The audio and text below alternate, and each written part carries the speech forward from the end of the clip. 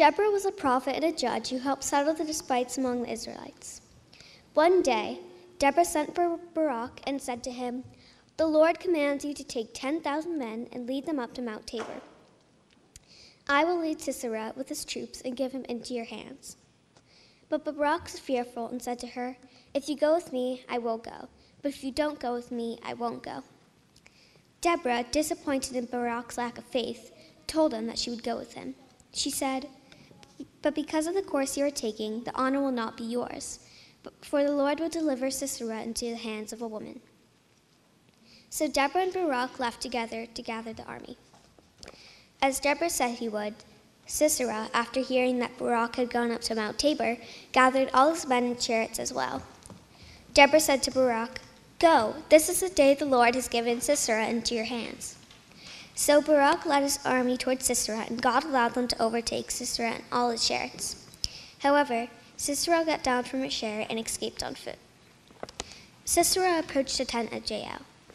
Jael came out of her tent to meet Sisera and said, "Don't be afraid." "I'm thirsty," Sisera told her, so she gave him a drink. "Stand in the doorway of the tent," he told her. "If someone comes by and asks you, 'Is anyone there?' say no." But Jael picked up a tent peg and a hammer and went quietly to him while he slept and killed the sleeping man.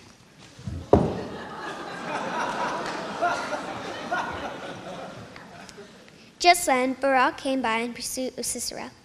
Jael met him and told him that she would show him the man he was looking for. She took Barak, showed him the man she killed, and Deborah, the prophet's words were fulfilled.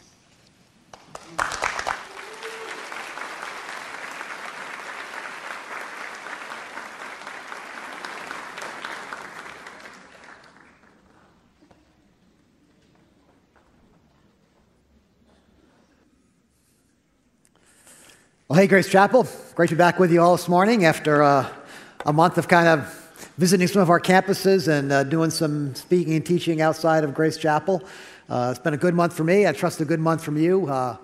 Thanks to Pastors Ruthie and Adam and Tim, who have been introducing us to some of the fascinating men and women of Scripture this summer.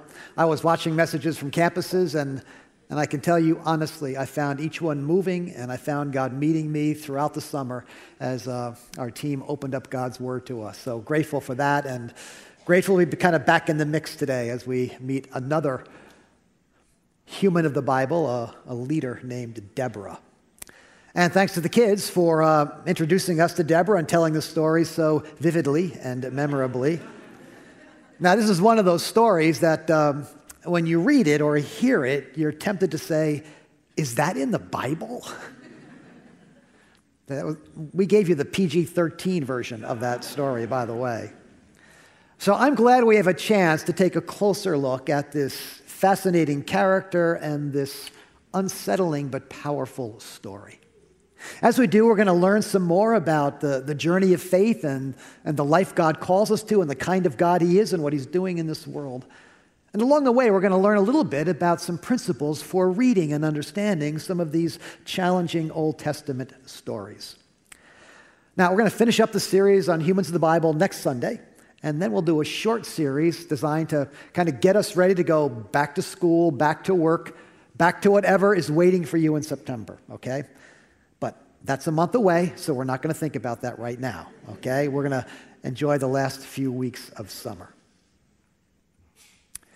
Well, on a December evening in 1955, after a long day of working at a Montgomery, Alabama department store, a 40-something-year-old woman settled into the seat of the colored-only section of a city bus. A few moments later, when the bus driver came and asked her to give up her seat for a white passenger, she refused. She said afterward, it wasn't that she was too tired to get up. It's just that she was tired of giving in.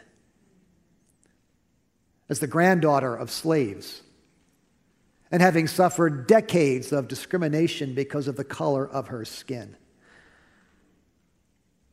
she decided it was time for someone to do something. For someone to say, this isn't right, and this has to stop. And Rosa Parks' actions that day changed the trajectory of our nation. Her actions galvanized the African American community in that city, set in motion the bus boycott that a year later led to a Supreme Court decision declaring unconstitutional the segregation of our public transportation system. Not only that, this became a turning point in the civil rights movement and brought to prominence a rising young dynamic clergyman named Martin Luther King Jr. This isn't right. This has to change. I imagine that's how we're all feeling after the news stories of the past 24 hours. 2 mass shootings in our country. This isn't right. This has to change, we say. But sometimes we look at the size and scope of the world's problems and we're tempted to say, what difference can one person make? I mean, whether it's gun violence or racial injustice or displaced people groups or unplanned and unwanted children or domestic violence or religious persecution. These problems, they seem so large, they seem so complicated. What can one human being do to affect any kind of real change? And the same question can be asked on a more personal level. Maybe you come from a family that's suffered generations of heartache and dysfunction. And you're wondering if there's any way you can possibly change the narrative for yourself and for those that you love. Maybe you're unhappy with the atmosphere at your school or in your workplace or in your community. But you're just one student. You're one employee. You're one resident. What can you do? What difference can you make? And we can certainly ask the question on a spiritual level as well. Our culture seems to be drifting farther and farther away from God. So many people seem so disinterested, so suspicious, so hostile even to Christian faith. What can one church, what can one Christ follower do to open hearts to the goodness and grace of God? It can all be very disheartening until we hear the story of one person who did make a difference. A Rosa Parks, an ordinary person, an unlikely person, a seamstress, a wife, who by one single act stepped into a moment and changed the trajectory of her nation. Well, today we'd like to look at the story of another woman who in a similar way stepped into her moment and changed the trajectory of her nation. And her name is Deborah. And like the other characters we've been meeting in this series, she is too often overlooked and underestimated, in spite of the remarkable impact her life and ministry had on the world. Now, I won't ask for a show of hands, but I'm wondering how many of us have heard a sermon on Deborah, a whole sermon just on Deborah. Now, I've heard a lot of sermons in my lifetime. I can't remember one sermon focusing just on Deborah. I've heard sermons on Gideon and Samson and all the other characters in the book of Judges, but I can't think of a sermon on Deborah. Now, maybe that's because it comes from a time period that was a dark period in Israel's history. And there are some very uncomfortable and even unsavory moments in these stories, as we just saw. Maybe it has to do with that. Or maybe it has to do with the fact that this is one of the few places in Scripture we find a woman in a leadership position. And we haven't always been sure what to do with that. In fact, if you have heard a sermon on Deborah, it's probably included some awkward explanations, either about why it was okay for Deborah to serve in this particular situation, or about why we don't find more women leading in other places of the Scripture. So I'm glad we have a chance to take a closer look at this story, at this character named Deborah, so that we can learn something about how we can become men and women God can use to change our world, our corner of the world anyway. And along the way, we're going to learn a few things about how we read and understand some of these difficult passages we find in the Old Testament. So there's actually 2 chapters in the scripture devoted to Deborah's story. Judges 4 tells the historical account of what happened. And chapter 5 is a song that celebrates what God did in and through her. It's sort of a we are the champions of the ancient world, that kind of a thing. So we're going to look a little bit at both. But let's begin with the historical account in Judges chapter 4. Again, the Israelites did evil in the eyes of the Lord, now that Ehud was dead. So the Lord sold them into the hands of Jabin, king of Canaan, who reigned in Hazor. Sisera, the commander of his army, was based in Harash of Hagoyim. And because he had 900 chariots fitted with iron and had cruelly oppressed the Israelites for 20 years, they cried to the Lord for help. Now, this story takes place during a transitional period in Israel's history. It happens after the exodus from Egypt and the settling of the Promised Land, Moses and then Joshua. And it happens before the time of the monarchy, Saul and David and Solomon. And so during this period of the time, we have people settling into the land of Canaan. They're surrounded by pagan people and influences, and they have no formal leadership structure. And so they fall into this tragic cycle of wandering away from God, inviting hardship and oppression from these surrounding peoples, until they cry out to God for help, and he raises up a deliverer. All this happens over a period of about 300 years, around 1200 BC, before and after. Now, in this case, it appears that a coalition of Canaanite tribes has been harassing the northern tribes of Israel. Under the leadership of this king named Jabin and his general Sisera, they were oppressing these tribes. Now, we're told they had 900 chariots of iron. That was a terrifying prospect in the ancient world. And we're told that they were cruelly oppressing the Israelites. Now, if you want to get a picture and a feeling for what this must have felt like, think of those images we saw of caravans of ISIS fighters, Humvees and armored vehicles, making their way across cities and terrorizing peoples of the Middle East. And you'll get the idea of what was happening here. This went on for 20 years until the people finally cried out to God for help, and he raised up a deliverer. Now, Deborah, a prophet, the wife of Lapidoth, was leading Israel at that time. She held court under the palm of Deborah between Ramah and Bethel in the hill country of Ephraim, and the Israelites went up to her to have their disputes settled.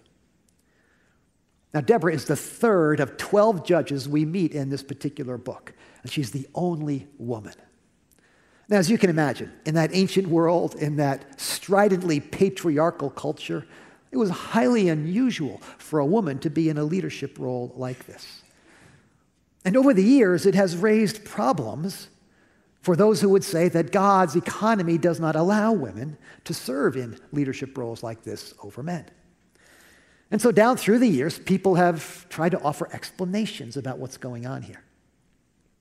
Some have suggested that Deborah wasn't leading in an official capacity like a king or a governor. She was providing informal leadership over Israel. Now, the problem is the text is very clear that she's a prophet. She is speaking for God to the people, so she's a spiritual leader. It's also clear that she's a judge, that she is settling legal and economic disputes for the people, and so she's a political leader. And later on, we're going to find out she's a military leader as well. Scripture uses the very same words to describe her leadership as it does all the other male leaders in this time period. So clearly, she is the senior leader in Israel. It's also been argued that Scripture isn't necessarily affirming a woman in leadership, it's simply reporting it. That this is descriptive language, not prescriptive language. Now, that can be a very helpful principle for understanding some portions of the Old Testament, but it doesn't really apply here. Because, as we said, chapter 5 celebrates Deborah's leadership and places it in the context of praise and glory to God. There's not a hint here of rebuke or scandal or impropriety in her leadership. Then others have said that Deborah is the exception that proves the rule. That the only reason God used Deborah was because he couldn't find a man to rise up and fill the occasion. Now that raises all kinds of logical and theological questions. Is the almighty sovereign God unable to raise up one male leader among the people? Is God willing to violate one of his eternal principles in the sake of efficiency? If it's a violation of God's order for a woman to lead men, then it's always a violation of his order, and it's always wrong. But there's nothing in this text that suggests that there's something wrong with Deborah's leadership. In fact, it's celebrated. In fact, she is without a doubt the most godly, upright, and impactful judge we find in the entire book. So having said all that, the next logical question is, well, then if it's okay for a woman to be leading, then why doesn't it happen more often in the Bible? Well, you're going to have to wait for the answer to that one, okay? We'll get to that in a few minutes. Right now, I want to come back to the story. So, the battle, this confrontation begins to happen. And we're told that Deborah sent for Barak, son of Abinoam, from Kedesh in Naphtali, and said to him, "The Lord, the God of Israel, commands you. Go, take with you 10,000 men of Naphtali and Zebulun, and lead them up to Mount Tabor. I will lead Sisera, the commander of Jabin's army, with his chariots and troops to the Kishon River and give him into your hands." So after all these years of oppression, Deborah finally says, this isn't right. This has to stop. And she steps into the moment. But notice, she grounds her action in God's leading. The Lord, the God of Israel, commands you, she says to her general. Now, 10,000 men may sound like a lot of men, but compared to the hordes of Canaanite warriors, this is a terrible mismatch. Not to mention the fact that the Israelites, remember, are farmers.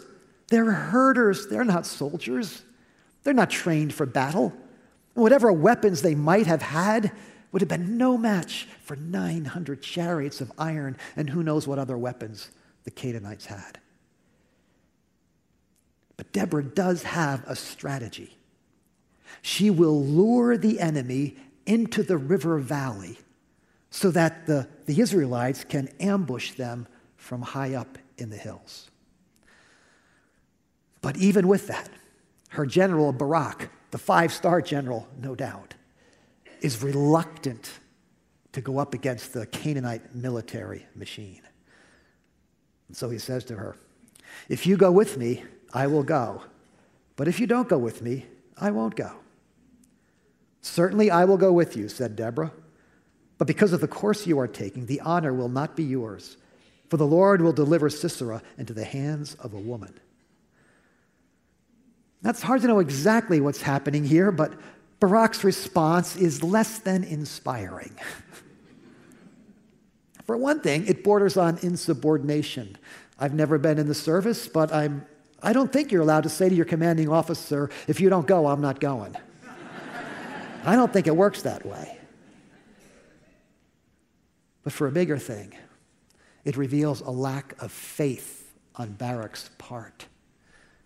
He's not willing to trust God to grant him and his people a victory over this enemy.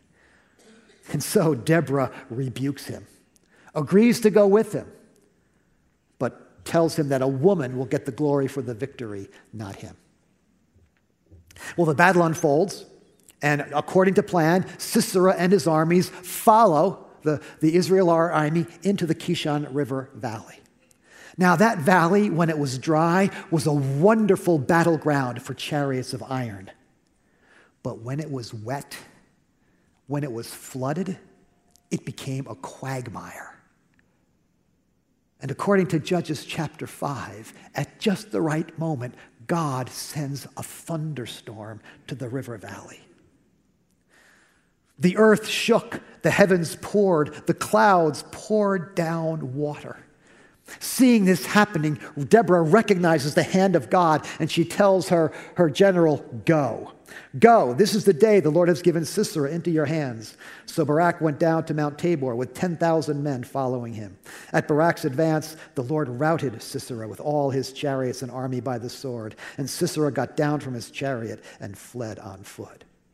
With their chariots and horses bogged down in the mud and trapped by the narrowing walls of the valley, the Canaanite forces are sitting ducks for the more mobile and lightly armed Israelites who come swooping down upon them from the hills, trapping them in the valley and routing them completely.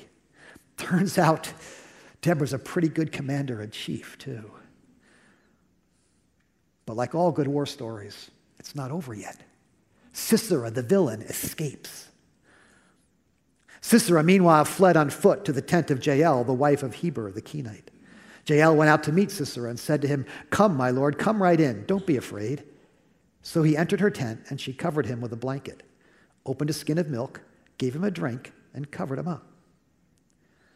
Well, exhausted, Sisera finds shelter in a Canaanite tent.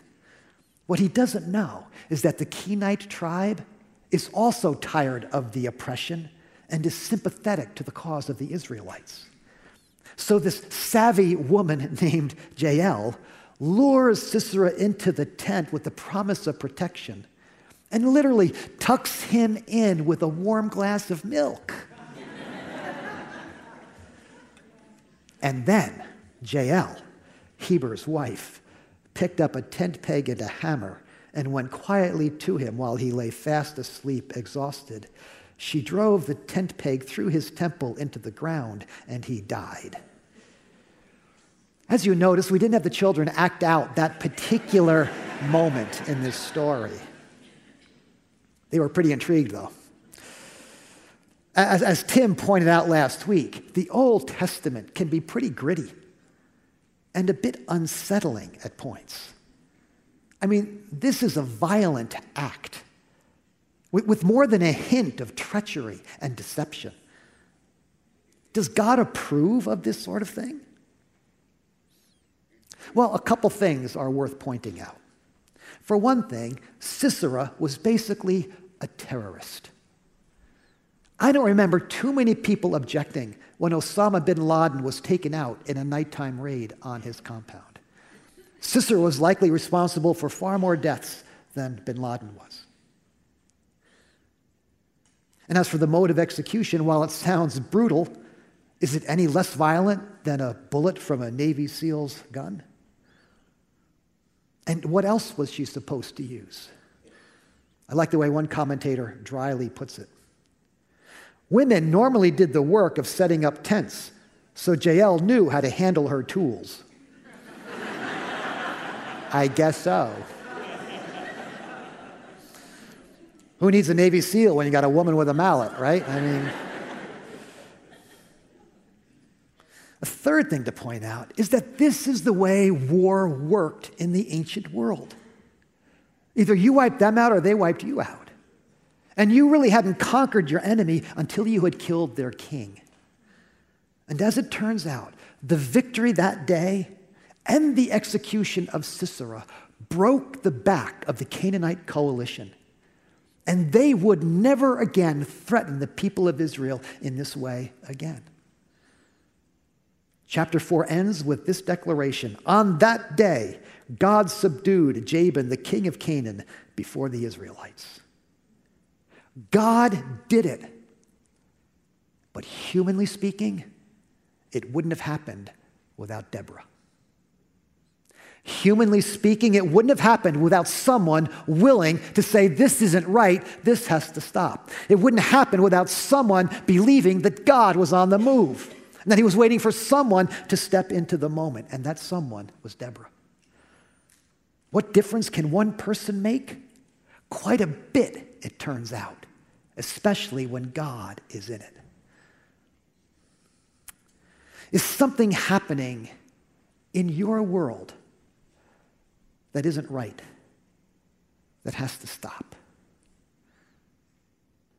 Is God calling to your attention something in your family, in your neighborhood, in your friendship circle, in your school or workplace or community or your church? something that needs to change? And could he be asking you to be the one to step into that moment? Where do you find the wisdom and the courage and the strength to do something like that? You're going to have to wait for the answer for a few more minutes. Because before we get to that, I'd like to take a step back for a minute and offer us a little bit of help in how we read and interpret some of these difficult passages of the Old Testament. Passages that are often difficult to reconcile with our understanding of, with our modern sensibilities about right and wrong, and with the message of the New Testament. For instance, what do we do with all the violence and the bloodshed and the warfare that we read about in the Old Testament? And if we believe that Scripture affirms women as leaders, as many of us do, why don't we find more women leading in the Scriptures and even in the New Testament? So let me share with you a simple diagram that I found very helpful in understanding all these things. It's actually a diagram that my son Mark shared with me when we were doing some teaching this summer up at Camp of the Woods, and he actually learned it from a professor of his at Denver Seminary. So it's a simple chart, a simple graph that has a vertical axis that represents what we'll call God's will, and then a horizontal axis that represents time. And we'll divide that into kind of Old Testament time and New Testament time. The Bible begins, human history begins in Genesis 1 and 2 in a place called Eden, where God's will is done perfectly on earth as it is in heaven. Everything's the way it's meant to be. The first man and woman live in harmony with each other and with God and with the world around them. In chapter 3, they fall. They decide that they're not interested in God's will and God's ways. They want to do things their way.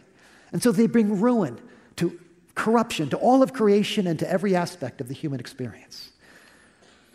At the end of the Bible, the end of human history, Revelation 21 and 22, we get a vision of the new heavens and the new earth. We're told that God is someday going to put everything right, restore heaven and earth to its original splendor. So, from here until here, God is working in human history to move humanity forward and upward toward his good and eternal purposes. And so the arc of human history, the trajectory of human history, goes something like this. A gradual movement forward and upward towards God's purposes that gets stronger and moves a little more quickly in the New Testament than it did in the Old Testament.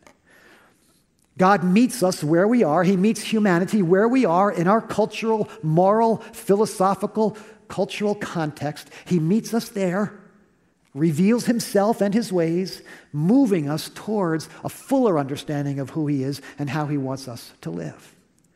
So let me give you some examples. Let's take the problem of violence that we find in the Scripture. If we go back to the early books of the Bible, the book of the Torah, the law, we find a law here that says, eye for an eye and a tooth for a tooth.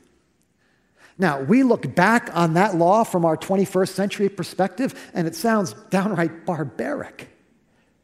But if you were looking at that law from this vantage point, from a chaotic, disordered, brutally violent world, eye for an eye was a whole lot better than you knock out my tooth, I take off your head. Because that's how the world was working. God is moving people towards a more reasonable system of justice and fairness. But it's not where he wanted us to land. So a little later, in the book of Proverbs, we find a proverb that says, if your enemy's hungry, feed him. And if he's thirsty, give him something to drink. Well, that's an improvement over eye for an eye and a tooth for a tooth. But it's still not where God ultimately wants us to be. We finally get to the words of Jesus, and we're told to turn the other cheek. We're told to actually love our enemies and pray for those who persecute us. And so you see there's this movement, what one scholar calls a redemptive movement in history, as God reveals his ways to us. Let me show it to you again in the example of women serving in leadership roles. You don't find a lot of it in the Old Testament, but interestingly, we meet a woman named Miriam, all the way back in the time of Moses, Moses' sister, who actually assists Moses and Aaron in leading the people out of Egypt and into the Promised Land. A little further along, we come to a woman named Deborah, who actually is serving as the senior leader of God's people. Further along, we find a woman named Ruth. We find a queen named Esther, who become role models for God's people, who effect change in their time, and who get books of the Bible named after them. But then we get to the New Testament and things really start to pick up. God chooses a young, unmarried woman to be the first place he begins and sets in motion his redemptive mission to the world in sending his son, Mary. Jesus, we find, invites women and men, many women, to actually study with him, to be his followers, to be his disciples, and then he entrusts them with the news of his resurrection. In Acts chapter 2, we will learn that the Holy Spirit falls on both men and women who dream dreams and pray prayers and prophesy, just like Joel had predicted long ago. As the church begins to expand, we find women like Priscilla and Lydia and Phoebe, who play leading roles in the expansion of the church. Paul goes on to write at some point that in Christ, slave and free, male and female, Jew and Gentile, all one, all equal. And by the time we get to Revelation 21 and 22, we're told that all of God's servants, men and women, live and reign with him forever and ever. So once again, you see this redemptive movement forward and upward towards better things. I find that incredibly helpful in understanding the way how to read the Old Testament and what God is doing in history. He reveals himself over time in ever-increasing ways, moving us towards the people and the world that he would ultimately have us to be. That's especially helpful when you come to passages that deal with violence and gender and human dignity. Interesting little sidelight. I told you Mark and I were teaching this up at camp. So I taught, he taught, we went back and forth. At the end of the session, you know how people often come forward to talk to the speaker? Well, I have like 2 or 3 people talking to me. He's got like 25 talking to him about the chart. So it's a pretty humbling and wonderful moment for a father. But anyway, it's a very helpful little chart. God is moving humanity towards better things so that we in this world might become all he meant us to be. And he does it when human beings, people like you and me and Deborah and Rosa, step into moments. And that's the primary lesson of today, and the message I'd like to leave you with. Is God asking you, in some small but significant way, to change the trajectory of your family, or your neighborhood, or your church, or your workplace, or your school, or your community, or your friendship circle? I mean, we're not judges or prophets. Most of us, we're not kings and governors. But we all have influence in our corner of the world, an opportunity to effect change. Where do we find the courage and the wisdom to do that? The same place Deborah found it, in God, through faith in God. And that's where Judges chapter 5 takes us in this great song of celebration. Deborah actually wrote the song and sung it, so she's a musician too. When the princes in Israel take the lead, when the people willingly offer themselves, praise the Lord. Villagers in Israel would not fight. They held back until I, Deborah, arose, until I arose, a mother in Israel. Deborah makes it clear that God gets the glory for this victory, but she also makes it clear that he accomplishes that victory through people. People beginning with herself, who are willing to believe that God is on the move, who are willing to follow him and step into a moment, trusting him to provide all that they need to do whatever he calls them to do. This is in contrast to Barak, who wouldn't believe that God could give him victory over his enemies. Deborah believed that God was good and powerful and just. She believed that he was waiting for one person, one human being, to step into the moment, and she wanted to be that person.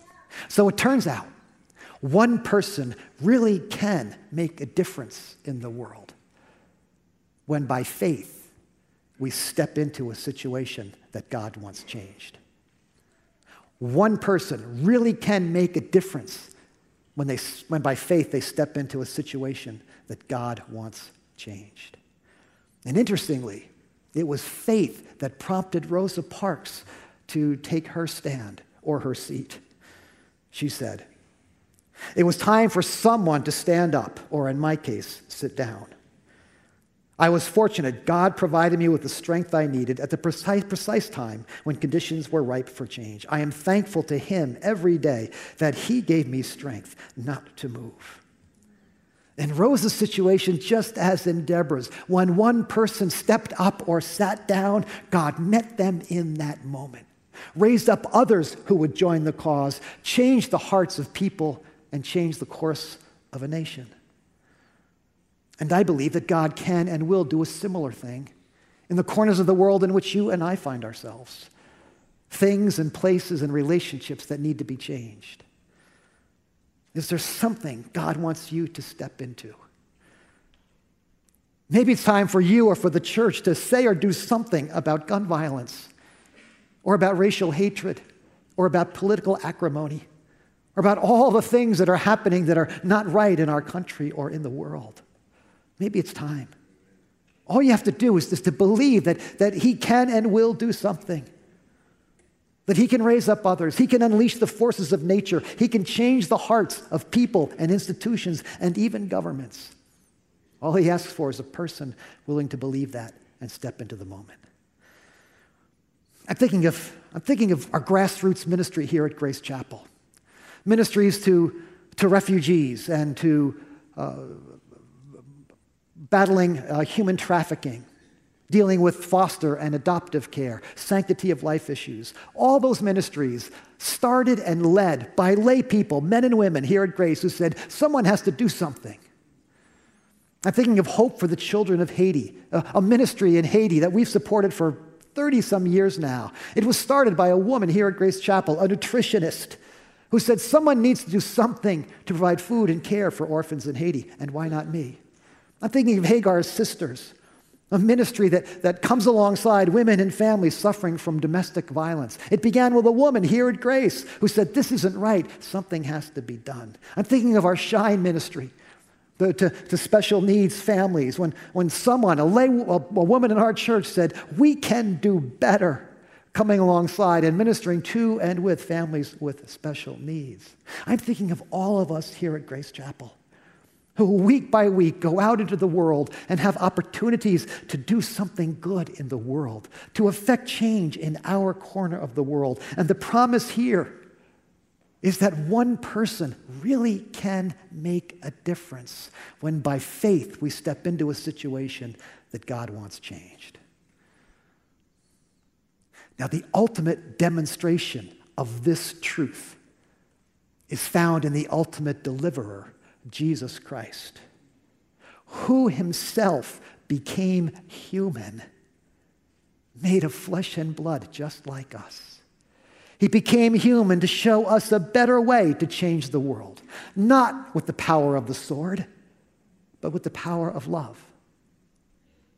Jesus conquered not by driving a stake through His enemy's skull. Jesus conquered evil and injustice by allowing Himself to be staked to the ground on a place called the skull. And by that act, He said, this isn't right. Sin and death and evil and injustice, this isn't right. And it stops here. And with that victory, He changed the trajectory of the human race and of every human being who puts their faith in Him. Before you can change the world, you have to be changed. If you have never received the life-changing love of God to forgive you from your past, to set you free, to become the person God meant you to be, to fill you with His Holy Spirit, then that's your first step on your journey to being a world changer. If you've already experienced that love, if you're already on the way, then consider today if God might be asking you to step into some situation by faith and change the world. Let's pray for a moment.